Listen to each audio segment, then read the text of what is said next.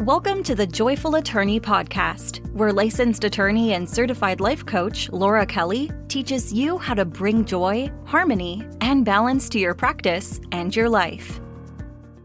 Hello, colleagues, whenever or wherever you are, welcome to the Joyful Attorney Podcast. I'm your host, professional certified coach and practicing attorney, Laura Kelly. This past Monday was February 14th. This is not just my dear friend Juliana's birthday, but also a holiday fraught with all kinds of emotions, expectations, love, and possibly heartache. And if you're wondering why the Joyful Attorney is getting mushy talking about love and all that ish, well, I am a life coach. And relationships are absolutely fundamental to our lives. And relationships include, but are not limited to, our romantic partners. Also, I know there are a lot of both positive and negative emotions surrounding this day, so I figured it's worth exploring. So let's tackle some criticisms about Valentine's Day.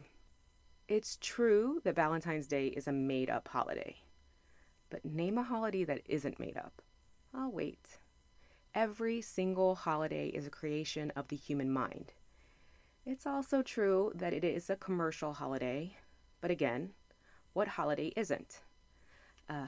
Team Joyful is telling me that MLK Day, President's Day, Labor Day are not commercial holidays. So my argument is falling apart as I talk.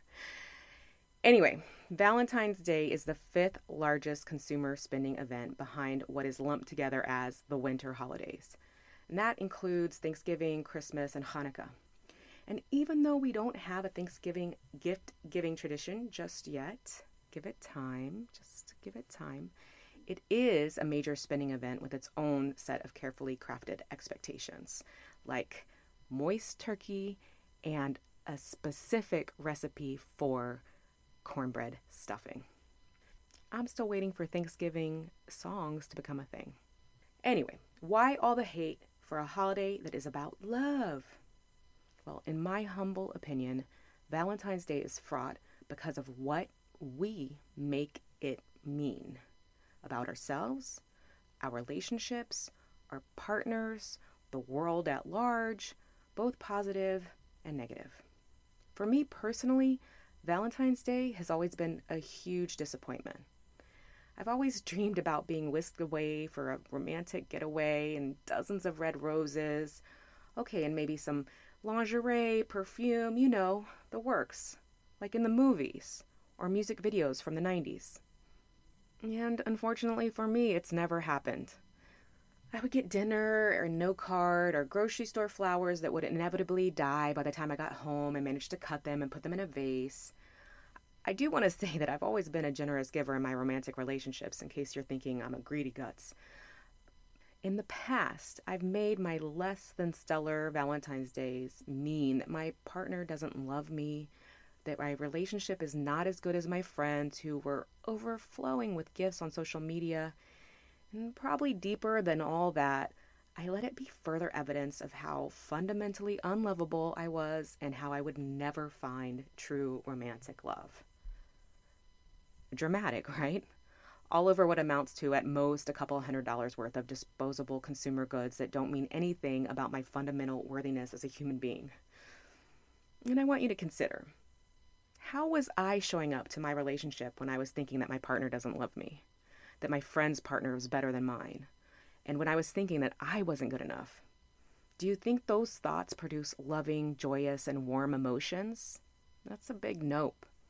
In fact, I was probably feeling disappointed, sadness, lack, unworthiness, all emotions that drive actions like being snippy, nagging, critical, etc. And those types of actions lead to the result of me not actually being the most considerate and loving partner. Remember, our thoughts create our emotions, which drive our actions to produce our results. Maybe you're thinking, Laura, if my partner puts no effort into Valentine's Day, don't I have the right to be mad? You have the right to think any thought you want and feel your fifis, but the real question is, do your thoughts, feelings, and actions serve you? How does it serve you to get mad because your partner didn't spend hundreds of dollars on Valentine's Day? This work isn't about changing our circumstances, right? It's not about forcing our partners to do this or that for Valentine's Day.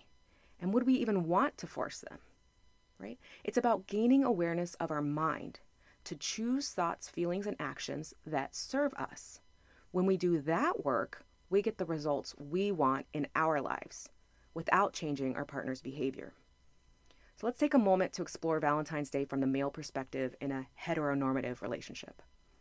What expectations, obligations, and pressures may they be showing up to with Valentine's Day?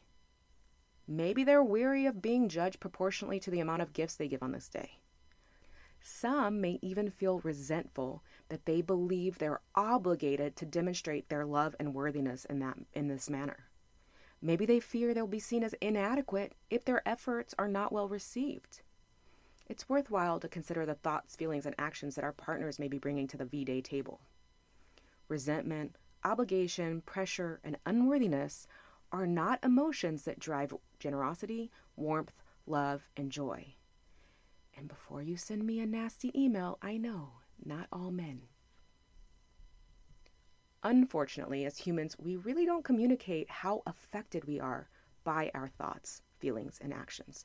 We don't even recognize that these expectations, obligations, and pressures exist solely in our minds. I mean, sure, we've all read the 5 love languages and do our best, but unless we really explore our mind, oftentimes we aren't even aware of what's happening under the surface. When I was sitting through an uncomfortably quiet Valentine's dinner several years ago, after giving a gift but not receiving a gift, it didn't occur to me to question what was going on with my partner. I was just seething with unbridled fury at the disrespect and wondering why he couldn't just make things easy. These days, I have a lot more insight about my mind, which allows me to have a lot more compassion for other people, even in moments of distress.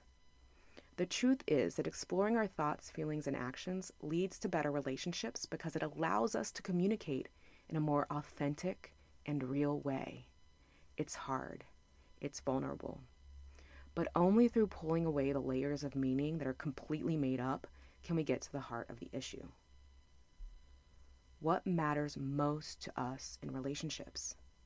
I can guarantee you that no one would rather have an amazing Valentine's Day from a person who ultimately does not care about us. If the Tinder Swindler documentary on Netflix has taught us anything, it's that being swept off our feet with beautiful words and expensive trips does not a real loving relationship make. What do you really want from your romantic relationships?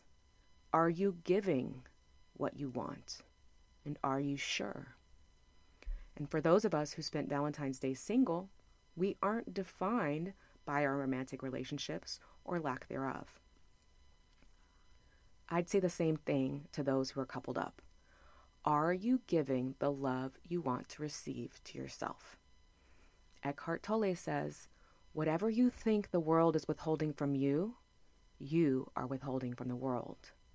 Wherever you find lack inside of you, give, don't lend, just give.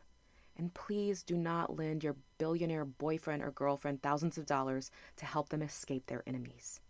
Until next time, stay joyful.